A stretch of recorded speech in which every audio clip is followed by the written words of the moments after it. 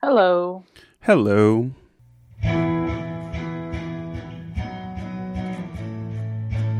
How are you? Good. How are you?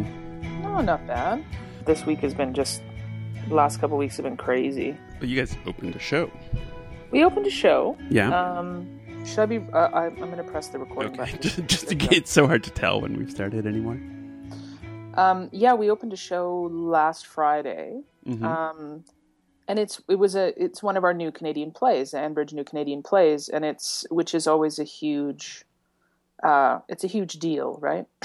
And, In which I can imagine a couple ways in which it's a huge yeah, deal. quite a few ways. I mean, the newness of it all means that there's always a little bit more anxiety about it Yeah. by everyone in the organization. And usually it's a play that, because we have no indication, I mean, obviously, because we have no indication of how it's played elsewhere, there's always this real excitement and nervousness about how the audience will respond to it or receive it. Not just will they like it or not, but will there be an interesting conversation about it? Will people be open to, and in particular, this play is it's a really great play. There's some difficult things to grapple with about what it's like to be young today Right. in it, and so some people some people will acknowledge that as truth, and some people it's that age old thing about the question of whether theater is supposed to show the world as it is or show the world as everyone would like it to be or many people would like it to be. And Right. And I would, mhm. and we can circle back, but to, or is it to propose a way in which the world could be? Yeah, so there's a few options there, and probably a few that you and I don't even know about, that people come into the theater thinking it'll be. Mm-hmm. And in this case, there's people really responding to the sort of honesty of the show and the authenticity of the show. Um, and there's some people that are responding to the fact that they really wish that wasn't honest, that it wasn't true, that things were better or that we could be better. Better. I mean, I should even use my air quotes about better, Right. because even better is in the eye of the beholder. And so this circle. Yeah, it's The Circle by Jeffrey Simon Brown, who's a young writer who grew up in Calgary, and it's set at a garage party in suburban Calgary, and and it's always just fascinating to have people's responses, and the response has been it's been polarized, but more on the positive side in terms of people really recognizing the value of telling the story and recognizing themselves in the story, which is really great to see. And the folks who wish the world was otherwise um, have certainly been expressing that. And but at the very least, they're talking about it, and we can engage in conversation with them about it.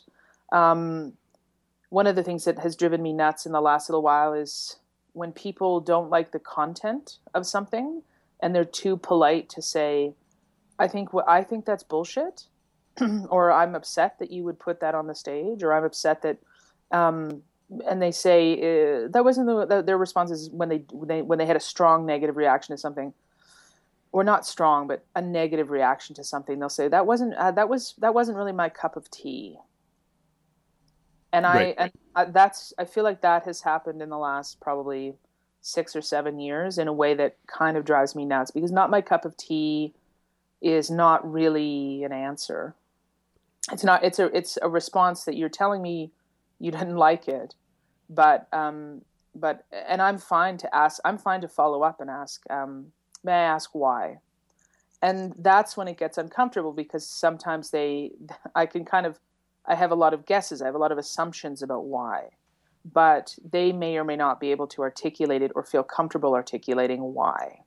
The folks with The Circle seem to be comfortable articulating why, which is that they don't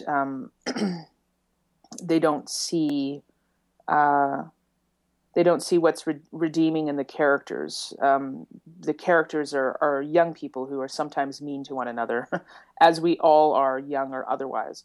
But they would prefer that we don't necessarily have to see that meanness. I think that sense that we spend all day in a world that's kind of hard.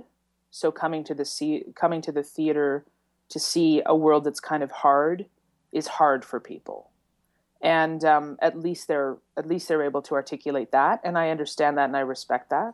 But it's been interesting to hear them talk about that, and for us to talk about why we felt the play was an important play to do, and so the one always wonders how a play will be received, and in the case of The Circle, what kind of conversation will come out of it. And it seems like it's been successful in that the conversations from young people or people of all ages who recognize something in the play have talked about their own experiences and how they recognize something of themselves or of the world in the play. And we've had a lot of talks after the show with Jeff, who's is in the show as well. And who just turned like 26 2 weeks ago. So he's he's at the very start of his career. So it's formative to have as many conversations like this and as many performances like this of a new play for him. And the conversations have been really rich, and people have been really responding to the opportunity to talk to him about the play and why he wrote it. And so that part of it has been really, really successful. And of course we also launch it. There's quite a few eyes on the play. I mean, when it's a new play, I mean, people talk a little bit, when you're doing, say, a Christopher Durang play, like we just did, people will talk a bit about what they thought about the play, but at this point in the play's lifespan, they're not necessarily telling Christopher Durang what he could have done better. You know what I mean? Right. They're not like, get a day job, dude. Yeah, or I don't know if this person has any storytelling talent, but there's a bit more pressure on the play, and we also have, as an organization, we have a lot of stakeholders who are, New Canadian Plays has been one of the things we've done since we started, like in 1972. So we have a lot of stakeholders who have a lot invested, both financial support as well as moral and emotional support, and just like they care about the fact that we do new plays. So it heightens the excitement around the play as well, and the number of eyes that are on it. And so it's always a big deal for us, no matter how, 1972, that's a long time ago we've been doing this. You'd think we'd be like, oh yeah, new play, no big deal, whatevs. And this is the first one in the post Playwrights Festival era. No. This is our second season outside Playwrights Festival era. We did, interestingly enough, the play that opened our... Last year's a bit of a blur to me, just generally, so... No worries, dude. Last year, the play that opened the first play that was a non-Playwrights, or non-Playwrights Festival new play when we didn't have a festival anymore was Butcher by Nicholas Bion, which just opened at the Theatre Center this week as well, just this past week. So we've had, so that was the first, and that was a play that everyone really responded quite strongly to as well, and has had a great deal of success after, I don't know, it's like 6 productions in this season after we launched it last season. So it's, again, it's interesting to see that kind of all come together as well at around the same time. So it's exciting. Like, it's an exciting time. And but yeah, we're still testing what it feels like to be outside of the Playwrights Festival, which of course ran for 28 years and was 4 shows all at once. It's interesting to me, that was always a huge undertaking, right? Launching 4 and some years 5 new plays all at one time was always felt huge, and it still feels huge, just in a slightly different way, to launch one new play. But it's been an interesting ride, and then, as always, it's it's the fall going into the winter, so people drop like flies with the flu, and it's always every day you kind of come in and go, who's here today? Because people are sick, or because there's been this huge thrust of activity to open up the play. People are taking their days off now and stuff like that now that it's open and running. So it's an organizational adventure as well. Just running anything, as we all know, or as we all know from hearing me talk about it. So yeah, it's been an interesting couple of weeks, but I don't know. This is what it's for better or worse, it's why one gets into it and why one continues is because one gets to see a play affect an audience and engage in that conversation, and see a playwright, a young playwright or any playwright, hear their work meet an audience. It's thrilling, and it's pretty thrilling, and it's what makes all the spreadsheets worthwhile. Right. And that's good. I mean, that feels like that's an important thing of doing the shows, is remembering why the spreadsheets or the anxiety about the spreadsheets or whatever is the worst part of that. To try to deal with that. I realize that, in leading up to the Fun Palace, I'm like, maybe it's just that I need a show. Like I need to do the show in front of people and remember that that's part of the thing that I really like. And that's part of what makes the scheduling, which I think is even worse than the spreadsheets, or somewhere on my rank of the things that are not why I love the theater. That putting on events and having nights with people coming together to do interesting things, that's the thing that I care about. And if that's not happening, or if that hasn't happened for a while, then it becomes harder and harder to remember why all the other things might be bearable. Right. And you have a Fun Palace tonight, right? Is that true? I know I have a Fun Palace Monday. Depending on when people are listening to this, the odds of that still being true are unlikely. I have a Fun Palace November 2nd, Monday, November 2nd, 2015, if you are listening in the future. Right. But it speaks to your mood, I guess. It speaks to my mood. We have sort of 2 days of rehearsal this weekend, and then we do the show. And that's good. I think that we have rehearsal, that there's a draft of the radio drama that I feel okay about. And mostly I feel okay in that it's done. And so we have something to do today.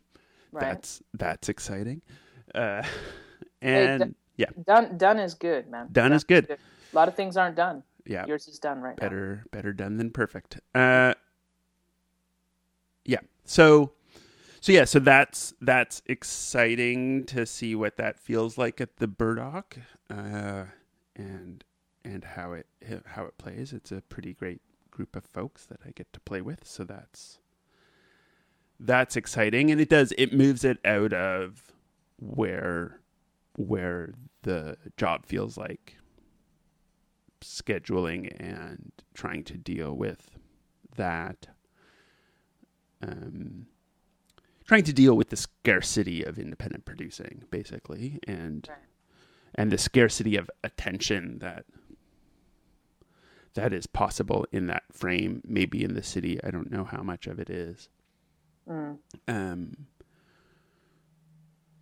think I've been struggling with that, and so part of it is really to get the show together and out, and therefore feel feel reminded by the ability to kind of create community and a vibe, if only for a night. And then maybe work on figuring out the momentum of those things. It's that I find in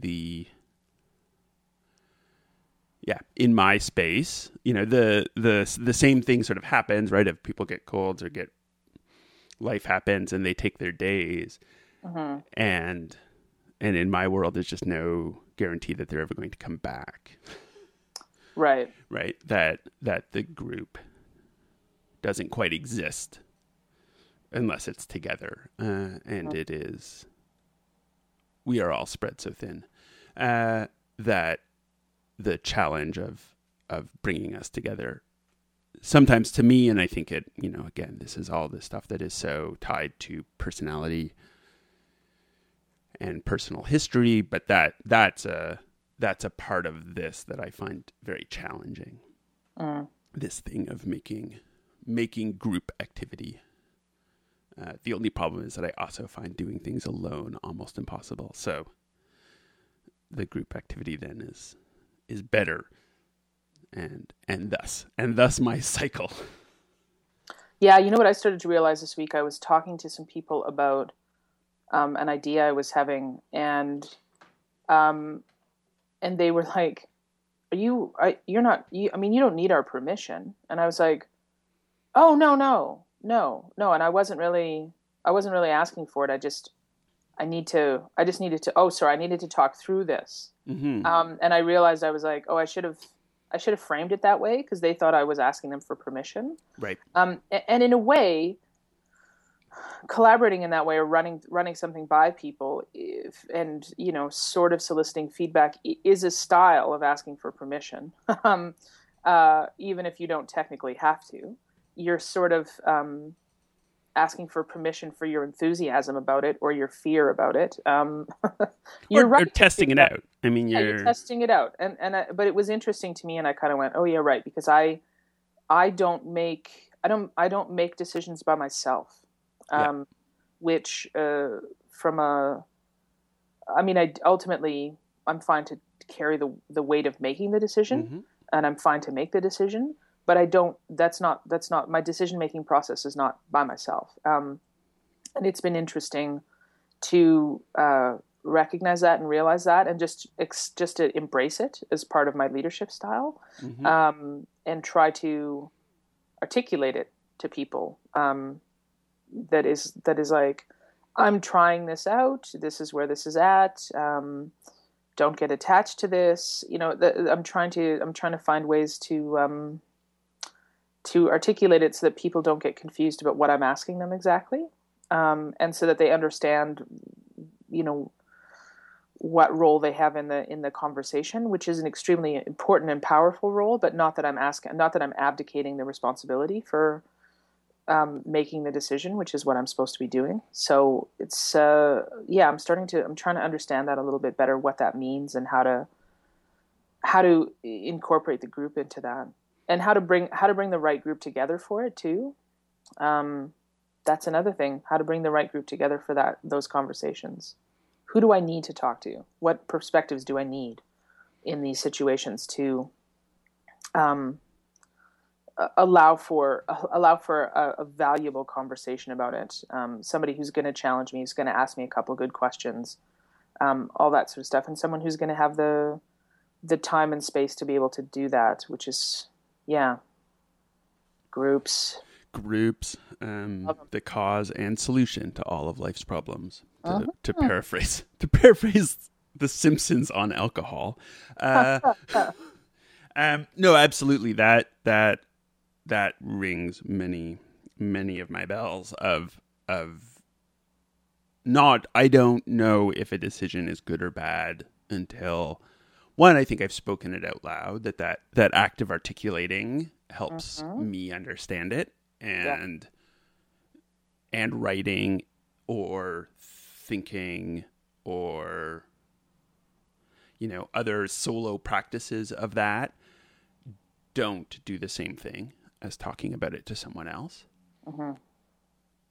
And sometimes it's not even that I need those questions. I just need to see their eyebrows move, right? That it's to understand how I feel saying this to someone else and how they're responding to it. That often, that's just very important. And to me, and without that, I'm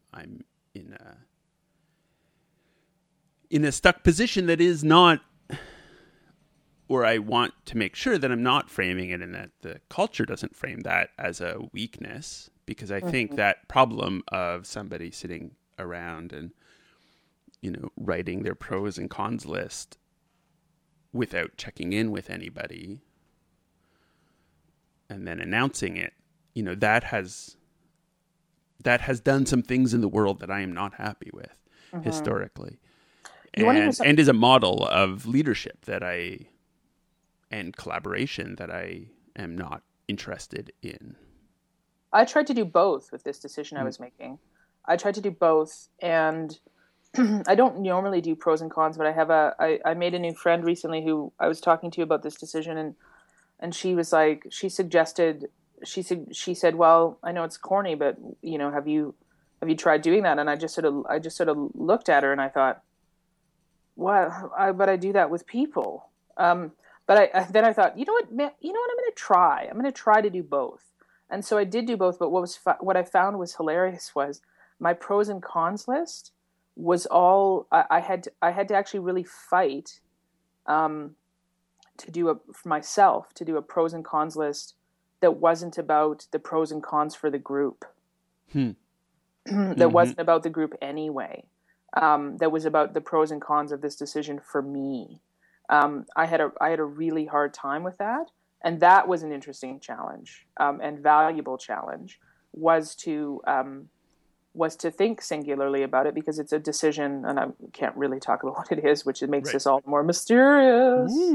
But it's a decision that does affect me, which is why that was suggested to me, is that I, try to focus on and it was interesting about how, and then what morphed was how the decision would affect the group in a way that makes things positive or negative for me. Right.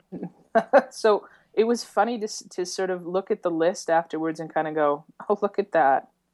I can't quite get out of my connection to the group or the group's connection to me, or thinking of myself in a group setting, and I even have to go over emails now, and watch myself that I haven't put the word we when I actually mean I.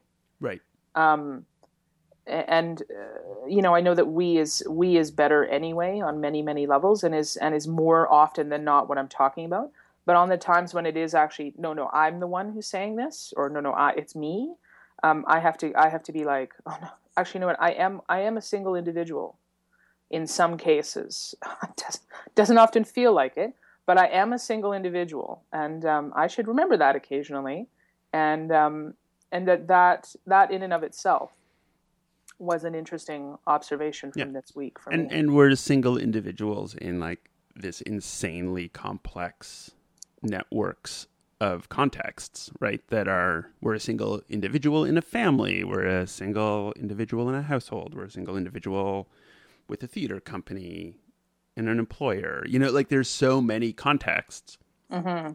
And I think it's a strength. And I think, looking at us both as people who were drawn to dramaturgy and have spent a lot of time helping the thing that is the show, that which is not us, or helping the group, or working with the playwright. We're both clearly capable, if not drawn to situations in which we are very valuable, but are not the point of the room. Mm-hmm.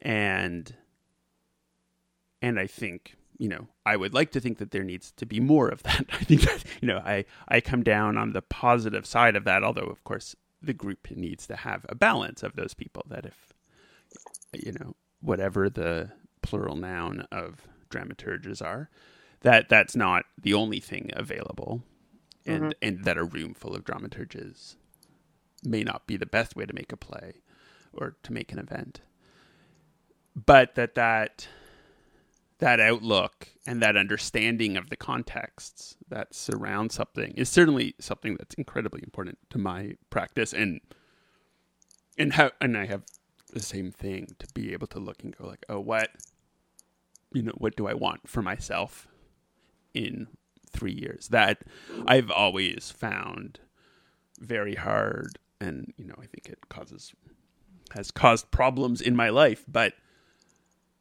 it's much easier to me to say, oh, I want this project to be done in 3 years, and so my life will be whatever it is moving towards that, because of not being able to see myself quite individually without these contexts. And I think that, like so many things, it's not even a balance of those things. I just want to be able to move back and forth, to have the list that includes some things that are just about me and some things that are about the world I want, because I was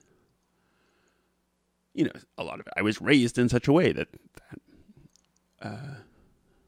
people who so clearly put their personal interests above the interests of the culture or the people around them, that was not seen as a good thing.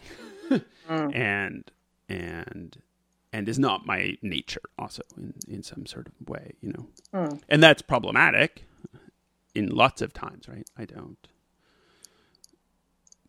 I have deeper anxieties about interrupting other people or thinking that they might want to hear from me than is helpful. Right. But it also means that I can listen and I can be in a room without needing to run it sometimes, although I'm getting, I don't know, anyways. Well, and then, the other thing too that one has to recognize, right, is like the power of silence and the power of asserting yourself when the time is right, as opposed to just asserting yourself for kicks, or asserting yourself because it's the way you do things. It was interesting. I had a really great conversation this week with a mentor match that was set up by LMDA, by the Literary Managers and Dramaturgs of the Americas, and I was talking to a young dramaturg who is who's doing a bit of producing as well as dramaturgy, and we just talked a lot about those two roles, and we talked a bit about and I talked a bit about my role as executive director and how I think of it as dramaturgical, and we talked about power, and we talked about we touched on a little bit of what happened in what we talked about in our last podcast, which was about the the appearance of things, but it was valuable to sort of talk about the important power of a support system for something, and that without a support system, nothing would stand up, right? And that without our presence, that there wouldn't be, without our presence, the show wouldn't be strong. Without our presence, something may not happen. And even if that sense that we're invisible, the supports on a building are sometimes invisible, but without them, the whole thing would fall apart. And that there's immense power in that. We need to think about that and claim it a little bit, or recognize it, and own it. And it was a good and valuable and interesting conversation. And it kind of that can only be clear in a group. What we only think. I think we mainly think about our place in the world when we are in a group. I guess at least that for me, I could say that's true for me. Is that part of the reason why I've made why I have any self-awareness at all, an occasional self-consciousness, but But self-awareness is because of the amount of time I spend in groups and the amount of time I spend putting groups together. And I kind of love that I've had that. I kind of love that I've had that opportunity, with all of its ups and downs, to come to quite a bit more self-awareness than, in a good way, and in occasionally a negative way, but in a good way, because of the opportunities that I've had to be in this many groups, and to have to think about how we're all working together. It feels like a real gift, and there are a lot of people I know who don't necessarily have much of an awareness about where, or they think they do, or they worry about it in a way that I don't, because I don't have time. I either already know because I've been in some groups, or because it's just always just a part of the way that I think now.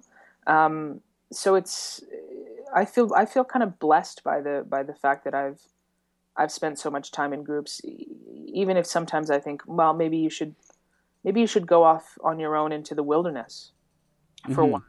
I have that thought a lot, actually, that I should, maybe it's time for me to go.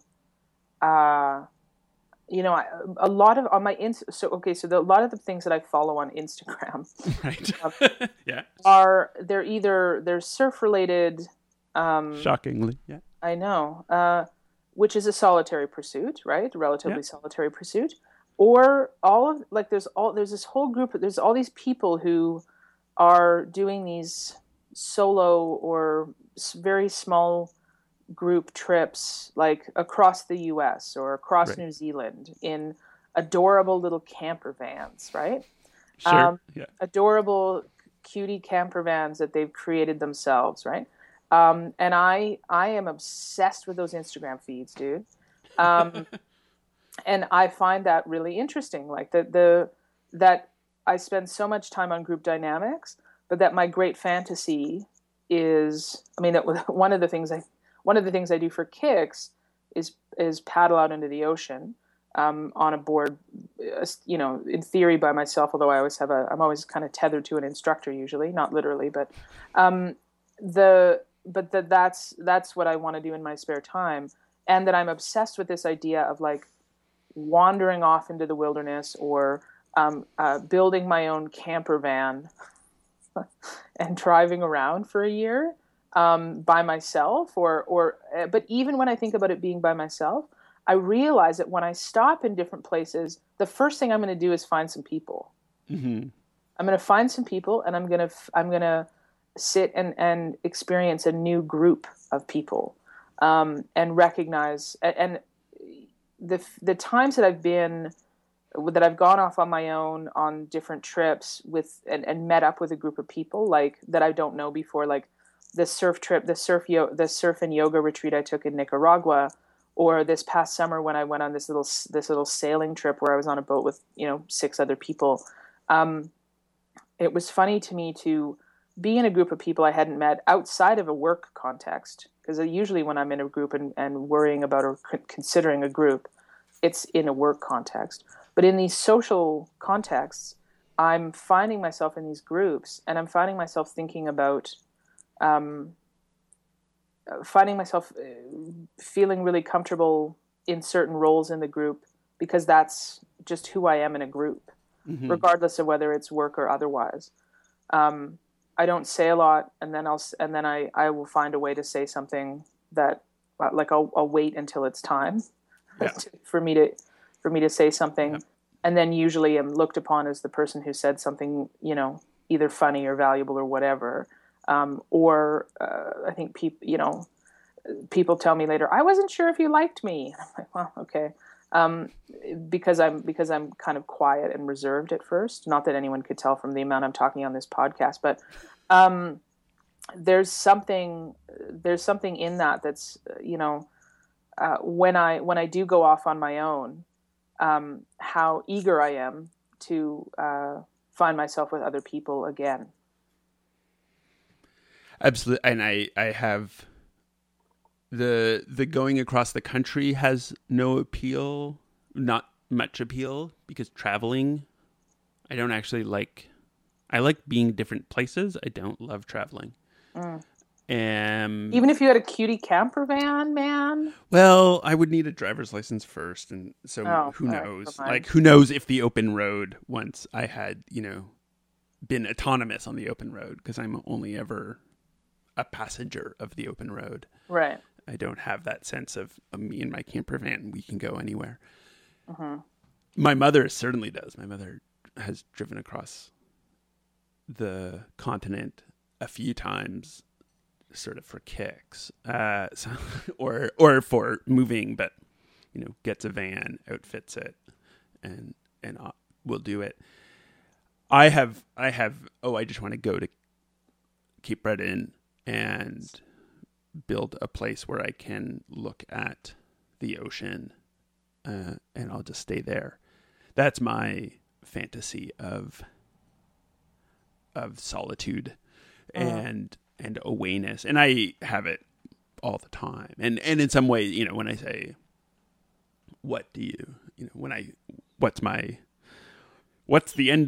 not end of life goal, but what's a long-term goal that I might look to, and not just be about projects, could be one of those situations. But also it is that I imagine being able to go into the town and sit at the bar and chat with the folks. And that if I'm alone too much in the city, I get extra unhappy, and it's a negative cycle of aloneness. And so the group, that there's something about that pattern of back and forth again. And I think it's so much of my interest is moving between groups, as incredibly fatiguing as that is sometimes to me, that the and potentially isolating of, I'm welcome in every room and a member of none is an anxiety and a feeling that isn't necessarily as fun. But I have it for going out to the woods, for quiet experiences, with going to movies alone, that the amount of alone time that is required for me to be good in a group.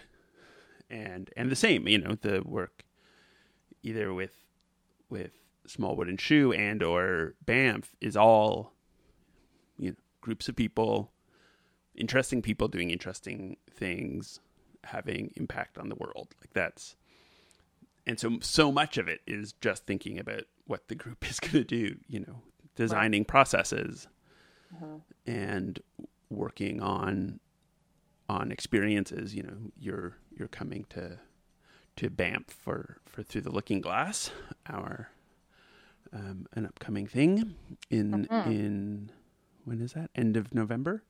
We're in the same month.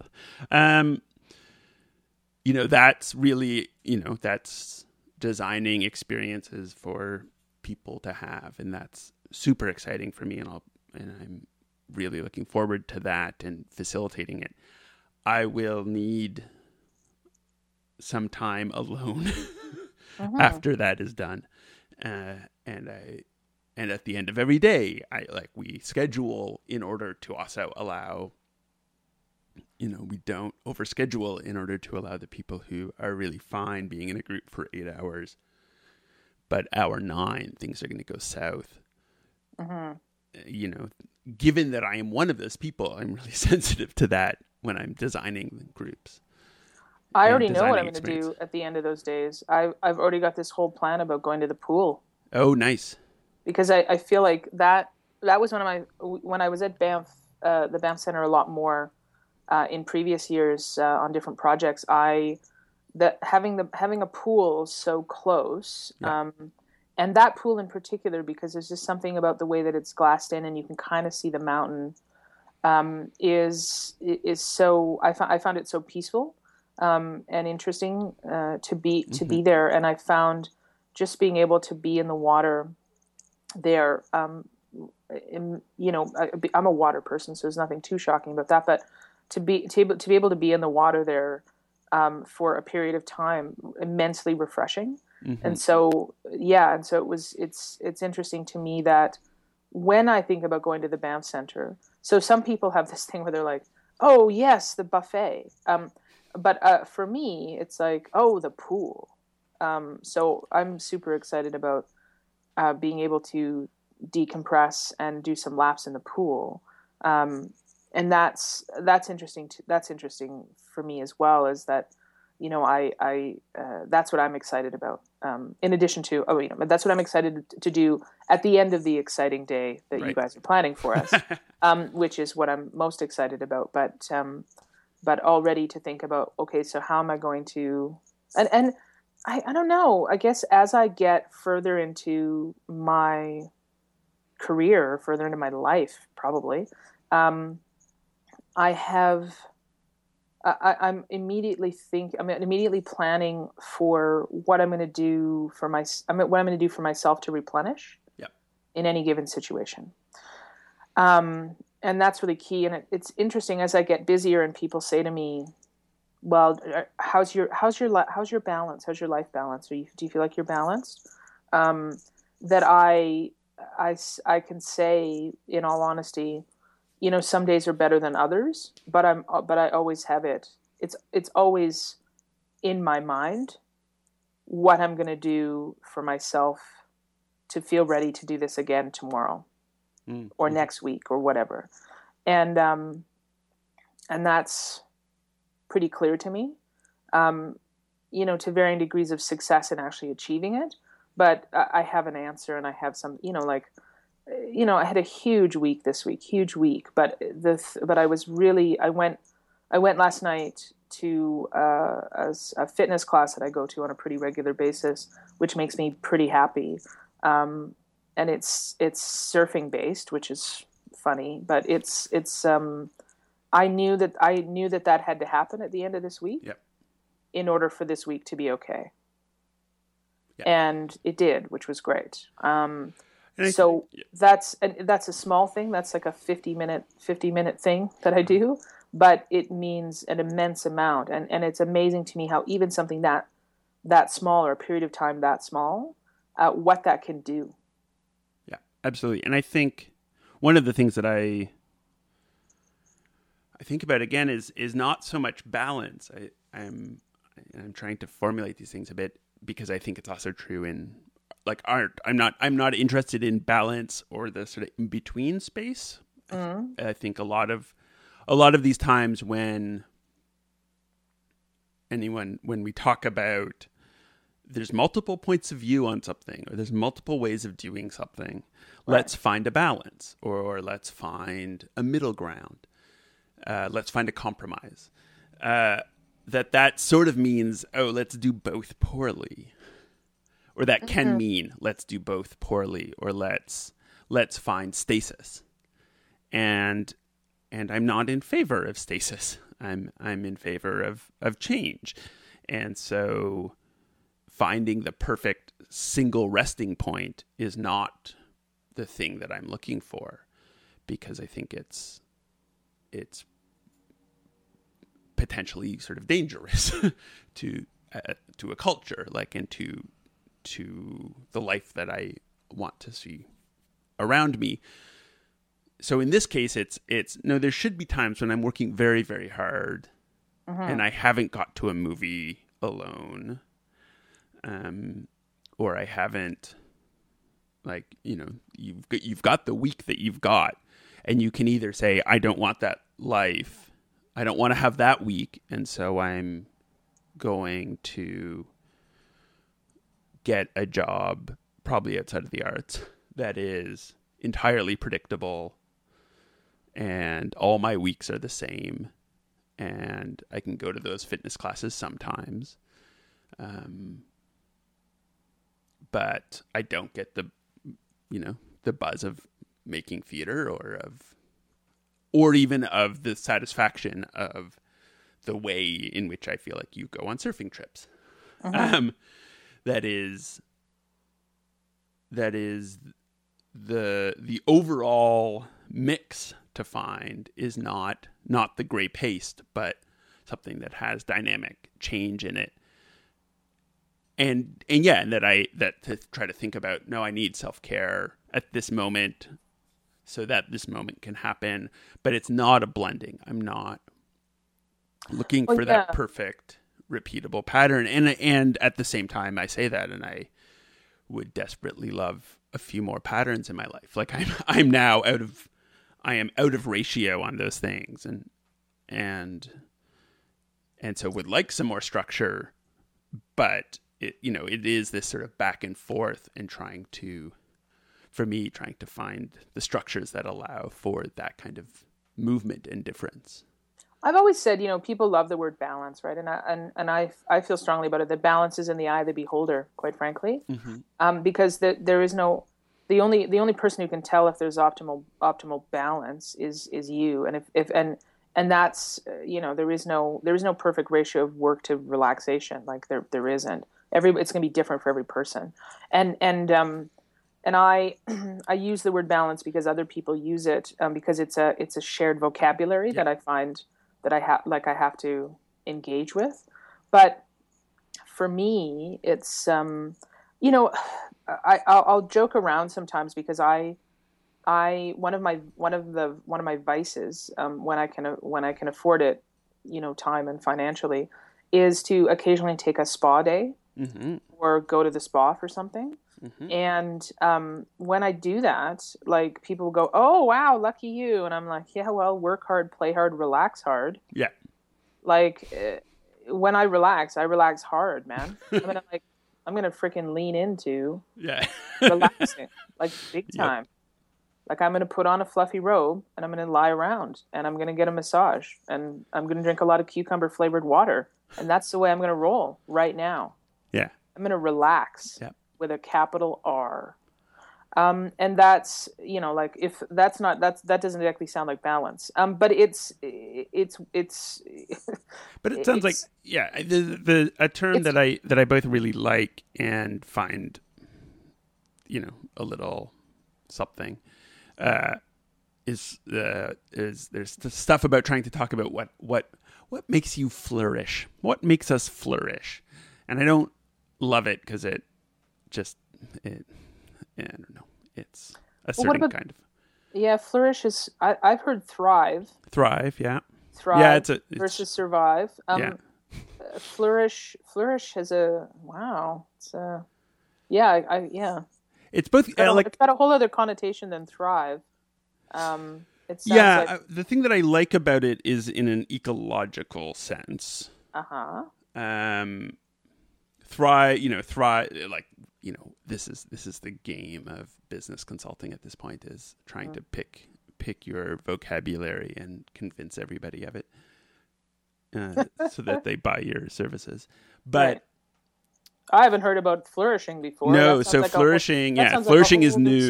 It's a whole new. Yeah, exactly. I want to flourish. Everyone else. I also want to thrive. I know. Everyone else is thriving. I'm going to flourish. Yeah. And so that's, but I don't know what the difference between, that and post-dramatic and dramatic theater, like we all make up words that totally don't describe things.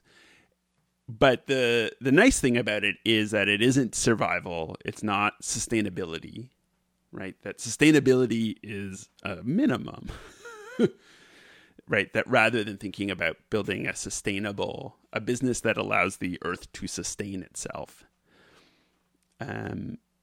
that becomes like tolerance, right? It's these words that are like a bare minimum, and that becomes the achievement. And flourishing also could mean that flourishing for me and flourishing for you looks very different, and is a little somehow less thriving. Again, all of this is just association, but my association becomes of winning, or of maybe because it sounds like striving. But yeah, what is the set of ingredients that let me get closer to the life I want to live in the world that I want to live it? And that's and to become self-aware, try to be self-aware of that. And again, sort of survey says, or, the literature that exists around these things partially says that people who are self-aware of how they work, like that's a good measure of success, maybe flourishing. Not IQ or not just sort of raw capacity, but also a self-awareness of strengths and weaknesses and an ability to think about how they think and think about how they do. That ability to know, oh, I need the spa day and you think that's crazy, but I can't do the thing that you think is great unless I do this thing that you think is crazy. And so who cares if you go to the spa and I go see an action movie or sit in the woods? Uh-huh. But that it's not, one, yes, it's quite personal generally, and that it's necessary, and it's necessary to articulate, which I think for, again, going back to, being the people in the room who are used to helping the room. Yeah. I can find it quite hard to articulate even to myself, like, dude, you just need to go do that thing. Like, go for a walk. Go, I keep saying these movies and I'm thinking as I'm saying it, like, I haven't done that in a while. And then I think like, oh, I don't really like movies that are out right now. Anyways. But so there's also, of course, probably for me, the problem of thinking too much about how I'm thinking, that itself can be a thing. Yeah. But yeah, in these positions that we think about how we want to be and how we want to work, and that we're not stuck in the model that is given to us by whoever else. And especially for me, if I'm, I've chosen a life that is outside a bit of the mainstream, and being normal was a lesser position again growing up, right? That was clearly normal was not going well, and so one should strive to not be normal. That's what thriving looked like, is how to thrive without something, without capitulation was the word I was going to say. And I think that's, I've been finding that very hard and very challenging of late, but it's still the thing that I need to find, and I'm not going to be made happy or flourishy without finding that balance, right? That we could all make choices that might make some parts of our lives easier, and those would also have impact, would also affect other parts, and that mix. Oh, what do you do? What do you do? Well, I look at again these Instagram feeds, and there's two of them, and I'll mention them just in case our listeners are on Instagram and want to follow the same fantasies I do. Yeah. One of them is this woman named she goes by Captain Liz Clark on Instagram, but her name is Liz Clark, and she lives on a boat and sails all over the world and surfs and meets people and writes and is, she's, I think some of the support that she gets for this comes from, being her life being a bit sponsored, but by some really interesting companies like Patagonia and stuff like that. And she's, like I look at that life, and that life surely cannot be easy. But it's fascinating to me. And when I think about what, even though I have a job where a job that the variations on normal, even within mm-hmm. our extraordinary sort of lives that we lead as people who work in the arts, I have a desk job, quite frankly. Most of the time it's a desk job. I was making spreadsheet jokes earlier, for Christ's sake. So that, sometimes when I think about my life, I think about it as getting increasingly more more like other people's lives. But then I very quickly have to realize, no, there's a huge continuum Mm-hmm. of how people live, and I'm still in a really interesting position, and I'm in an interesting position where I find myself in a lot of interesting groups, or in unique places by myself, and that's what I've built. And it doesn't necessarily mean that my life is easy, but it means that it's a life that people who have a lot of that have normal, quote unquote, normal lives, find very appealing. And sometimes the stability of other people's lives may seem appealing to me, but it's interesting to contemplate lives that are even more unique than mine, um, Mm-hmm. and to think about where I sit on that overall continuum.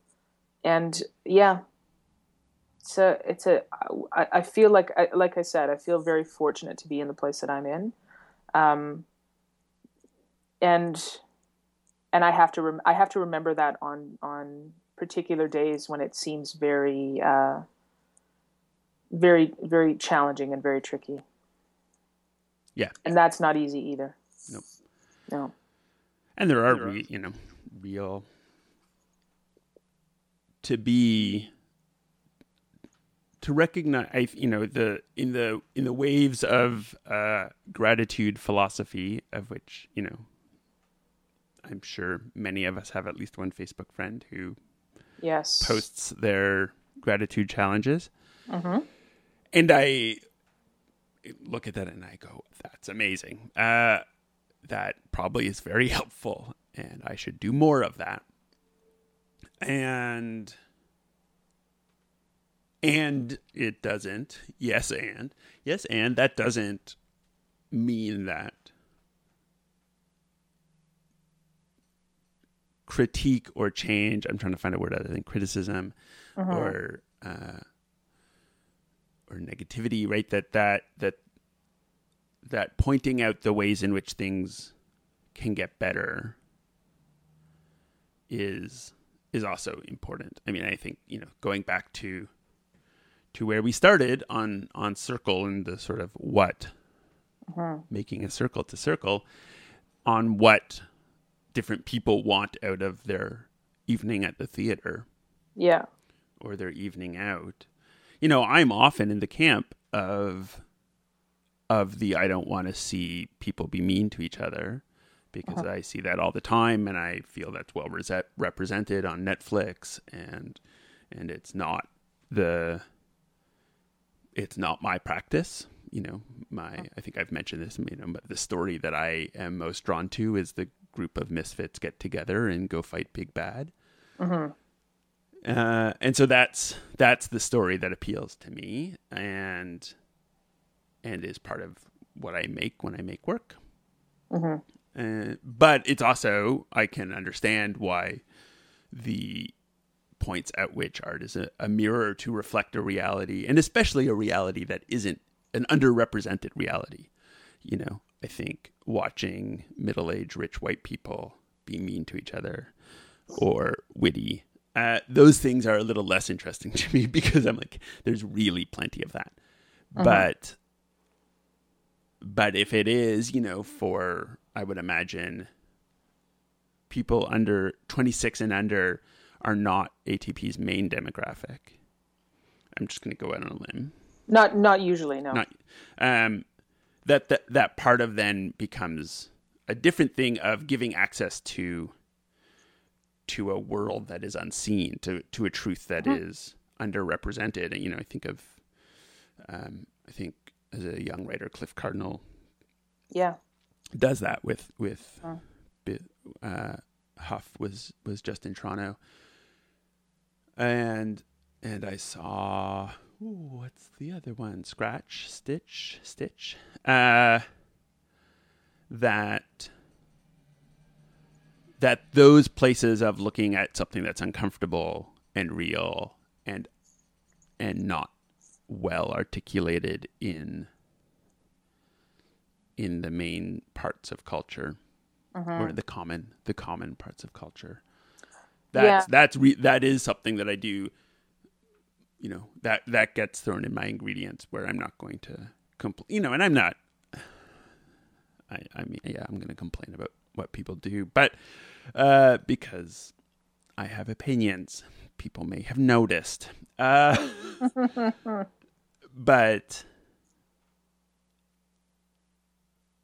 that mix of things that reflect an underseen world and an underseen truth, and then the group getting together and going out, and then just a nice night out, which I think isn't without its importance.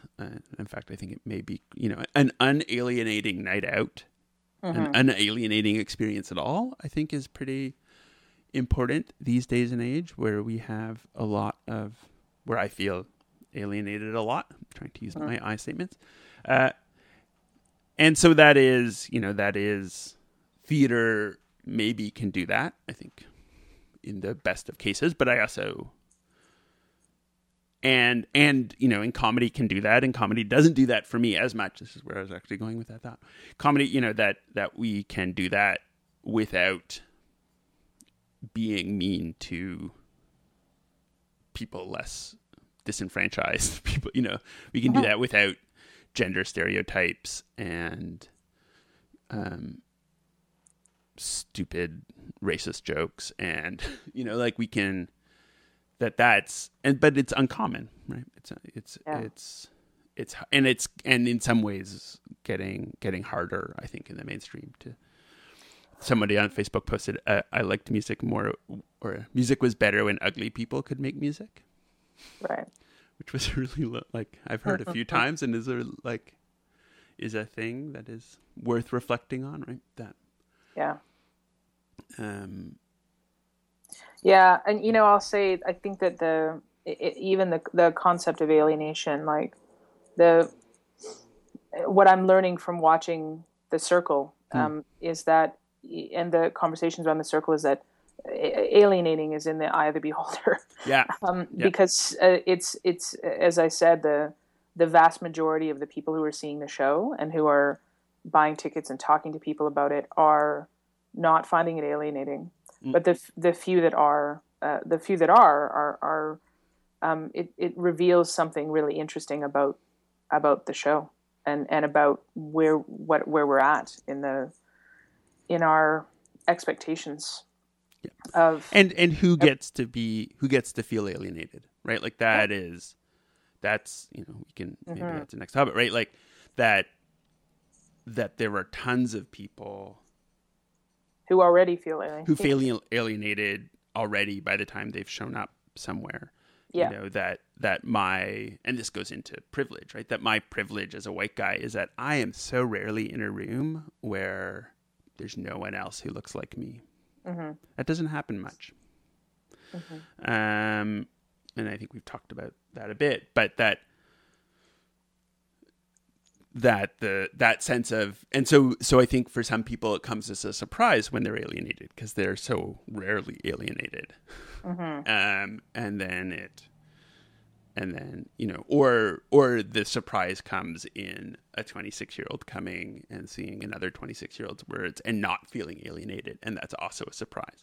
Yeah. So it sounds what's nice in The Circle and what is strong about the reactions and worth really supporting is that there is some surprise. There is, and that's also, more likely to happen with a new play or a new creation than with, part of the joy of a Noel Coward play is that nobody's surprised, right? Your surprise is very heavily compressed in a sort of audio sense, right? It's in, what range your surprise is going to be in.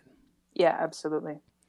And And I think it's, yes, in this world, I can also understand why people don't necessarily want to go out and have no idea what they're going to get, right?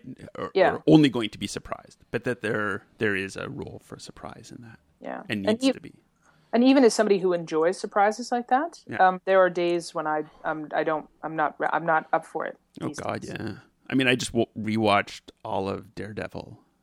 Like, I've already seen it, and it's not even that new or that good. But part of it really was, I reread. There are science fiction books that I reread fairly regularly because I like them and they're not surprising. Yeah, and that's totally pleasant. I think too. One of the things on the sort of extreme, the avant-garde, historical avant-garde rage of art, that there should only be surprise. I'm like, that's not it either.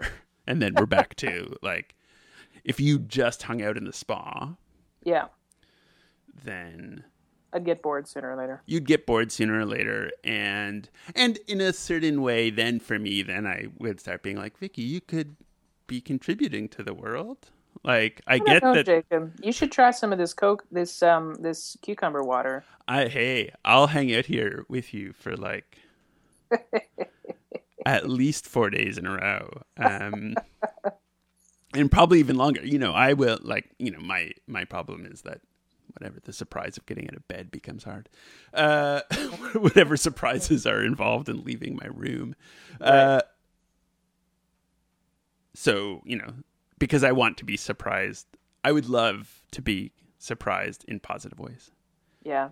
Huh. Anyways, I also thinking about that surprise is having just been all in favor of it. It's my least favorite rhetorical device.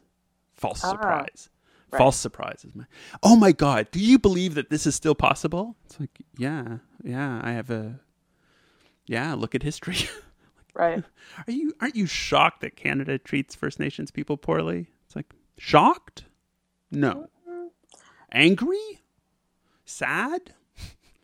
Yeah, yes. even just the prevalent. But shocked? No.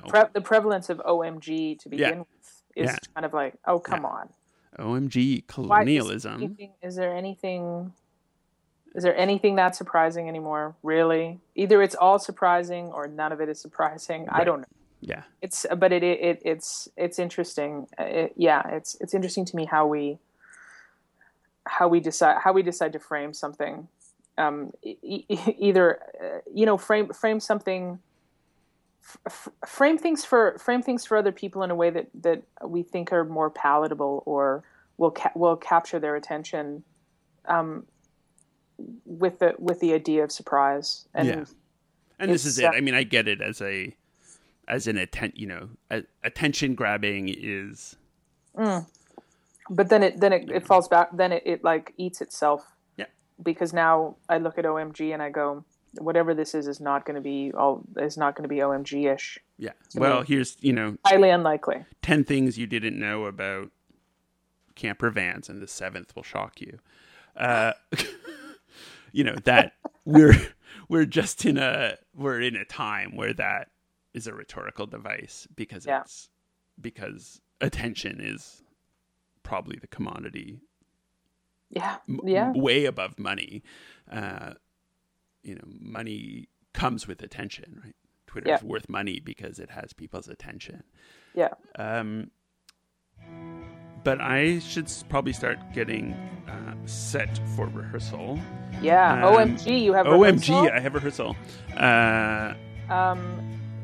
Well, have a great Fun Palace. Thank you. And enjoy your time with your group, man. I will. We're at the Be Current Studios, which is lovely. Oh, amazing.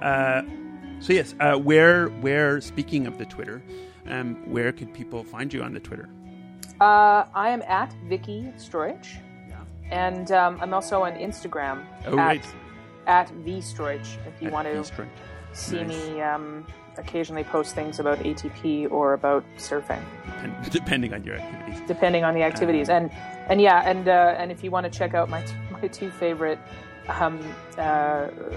watching other people do awesome things alone. It's at Life in the Slow Lane and at Captain Liz Clark are two of my favorites on Instagram. Look those up. I've been, in my need to get off Facebook, I've been like, maybe I should spend more time on Instagram, which is not the solution. I'm at Jacob Zimmer on Twitter and at JPL Zimmer on Instagram, which I'm very active on when I travel, but not when I'm at home. Which may, and that, yes, maybe that's a goal. My goal, because when I got back from Japan, my goal was to treat Toronto as if it were Tokyo, to treat it with the same bewilderment and potential for positive surprise. Anyways, all that to say, maybe my Instagram will suddenly become very active. Well, I hope you find it in Toronto as you leave your house today, Jacob. Thank you. And we'll be back in a couple weeks. You bet. All right. Bye. Talk to you soon. Bye. Okay, we can stop recording. There we go. Recording stop.